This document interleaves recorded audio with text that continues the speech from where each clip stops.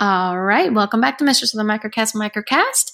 We are dropping down some fun facts of yours cruelly, and I want to hear some fun facts of yours. So drop them here in response. I'd love to get to know you guys some more. Another couple of facts about me. I have long black hair. That is a very stereotypical to, I guess, the look we're going for, but it's not coincidental. I've just always liked long black hair.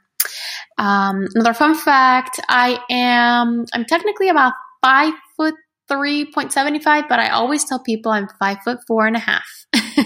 I throw the half in there, even though it's technically a bit of an exaggeration, but it's a small exaggeration. So I always say 5'4", and if I get away with it, I say 5'4.5".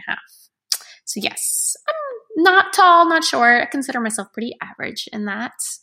And, another fun fact, I was technically raised speaking Spanish first because my parents spoke Spanish in the house. I learned Spanish first. I actually taught myself English. So when I went to school, I knew English because I watched TV and read books, but I taught myself how to read Spanish and read in English. So technically Spanish is my first language, but not really because I was born in the US. So it's just a fun fact. So I am bilingual. I know Spanish and English, and I took 3 years of French. So I do parler un peu François.